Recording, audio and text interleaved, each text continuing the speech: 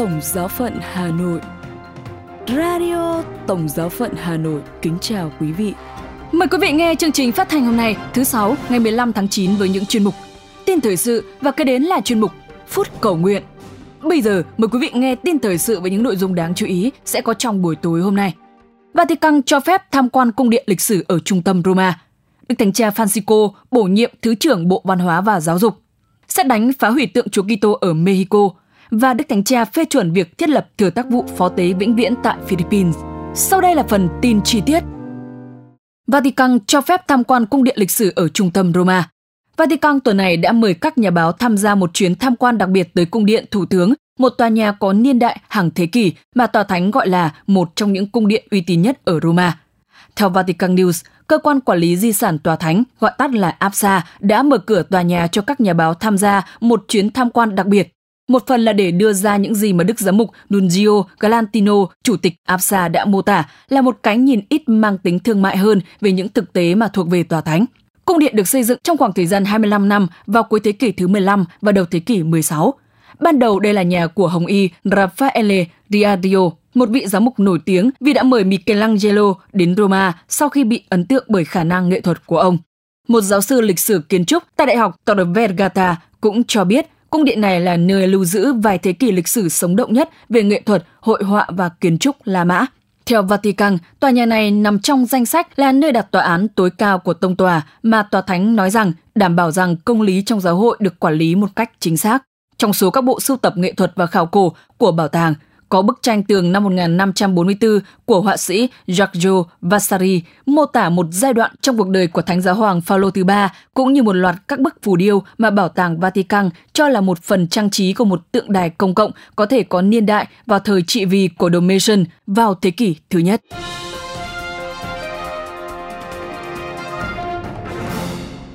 Đức Thánh cha Francisco bổ nhiệm Thứ trưởng Bộ Văn hóa và Giáo dục.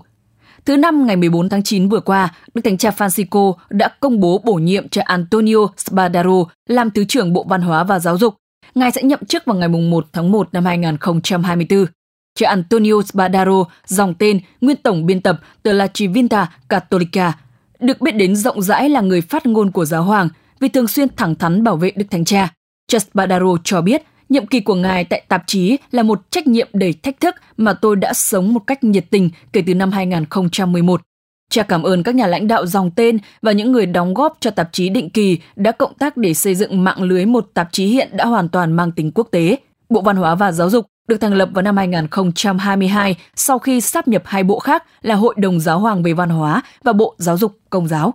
Bộ phận văn hóa của Bộ được dành riêng cho việc quảng bá văn hóa, hoạt động mục vụ và nâng cao di sản văn hóa. Trong khi đó, Bộ phận Giáo dục làm việc trên toàn thế giới với các giám mục và chính quyền giáo hội để đảm bảo rằng các nguyên tắc cơ bản của giáo dục, đặc biệt là giáo dục Công giáo, có thể được hoan nghênh và hiểu rõ hơn, giúp chúng có thể được thực hiện theo bối cảnh và văn hóa.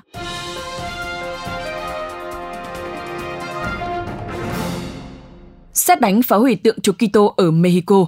Tác phẩm điêu khắc Chúa Kitô Fish cao 33 mét nằm ở La Concordia thuộc bang Chiapas của Mexico đã bị thiêu rụi hoàn toàn sau khi bị sét đánh vào ngày 10 tháng 9.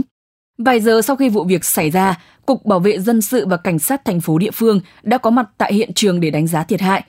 Do tác động của sét và vật liệu dễ cháy nên lửa cháy lan trong công trình. Giáo xứ Lòng Chúa Thương Xót cho biết rằng hình ảnh thiêng liêng của bức tượng đại diện và củng cố đức tin người dân của chúng tôi. Giáo xứ cũng bày tỏ mong muốn các công trình và dự án khác sẽ được thực hiện vì lợi ích chung và sự phát triển toàn diện của thị trấn.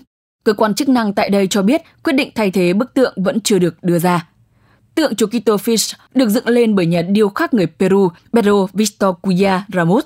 Việc xây dựng bức tượng bắt đầu vào năm 2014 và 6 năm sau, công trình được hoàn thành với sự tài trợ từ nhiều khoản quyên góp khác nhau. Bên trong bức tượng là những bậc thang dẫn lên mắt Chúa Kitô. Từ đó du khách có thể nhìn thấy thành phố là Concordia và một phần lớn của đập là Angostura, nơi người dân thường câu cá. Bức tượng được làm bằng sợi thủy tinh cao 33 mét với 12 mét ở chân đế và 21 mét khác cho bức tượng, tượng trưng cho những năm Chúa Giêsu sống trên trái đất. Mặc dù không dễ cháy, nhưng nó có thể tan chảy ở nhiệt độ 1000 độ F.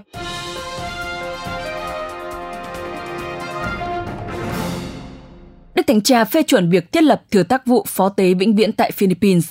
Trong thư đề ngày 17 tháng 8 vừa qua, gửi Hội đồng Giám mục Philippines, Đức Tổng giám mục Egabanya Para, phụ tá Quốc vụ Khanh Tòa Thánh, thông báo sự phê chuẩn của Đức Thánh Cha và mô tả quyết định của các giám mục là một sáng kiến cao thượng vì tiện ích dân thánh của Thiên Chúa tại Philippines.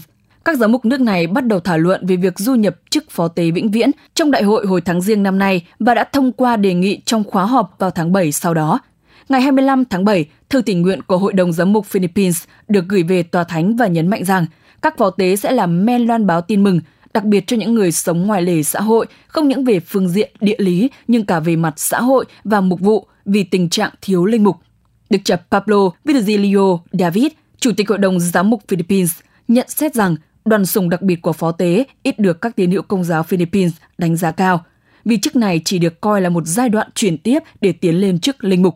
Vì thế, việc tái lập chức phó tế vĩnh viễn tại Philippines sẽ càng đẩy mạnh hơn sự dấn thân của các tín hữu giáo dân trong xã hội.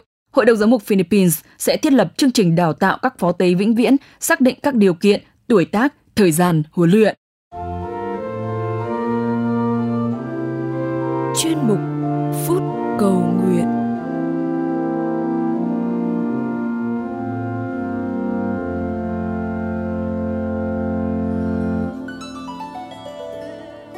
Lạy Cha là đấng tạo hóa nhân từ, xin cho chúng con thấy sự hiện diện của Cha trong vũ trụ vô cùng lớn, trong những hạt tử vô cùng nhỏ và trong bộ óc vô cùng phức tạp của con người.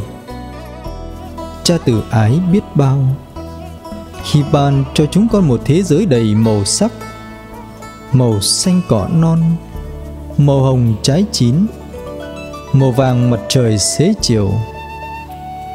Cha từ ái biết bao khi ban cho chúng con một thế giới đầy hương thơm, hương của đồng lúa mới, của hoa bưởi, hoa cau, tiếng gió rì rào qua kẽ lá, hương thơm của nắng xuân dịu dịu.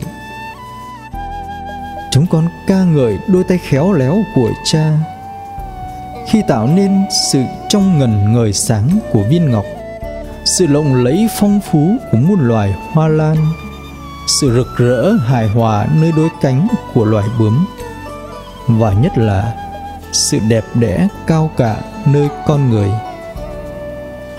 Dưới lòng đất, trên núi cao, giữa biển sâu, trong rừng vắng, chỗ nào chúng con cũng thấy bóng dáng Cha.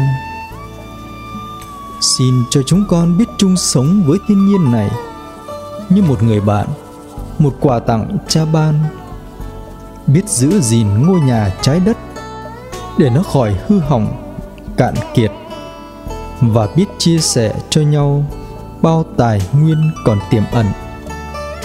Ước gì đến ngày cả trái đất, cả vũ trụ này và muôn loài Cha đã dựng nên được cùng với cả nhân loại chúng con vui hưởng tự do và vinh quang trong nước Cha. Amen.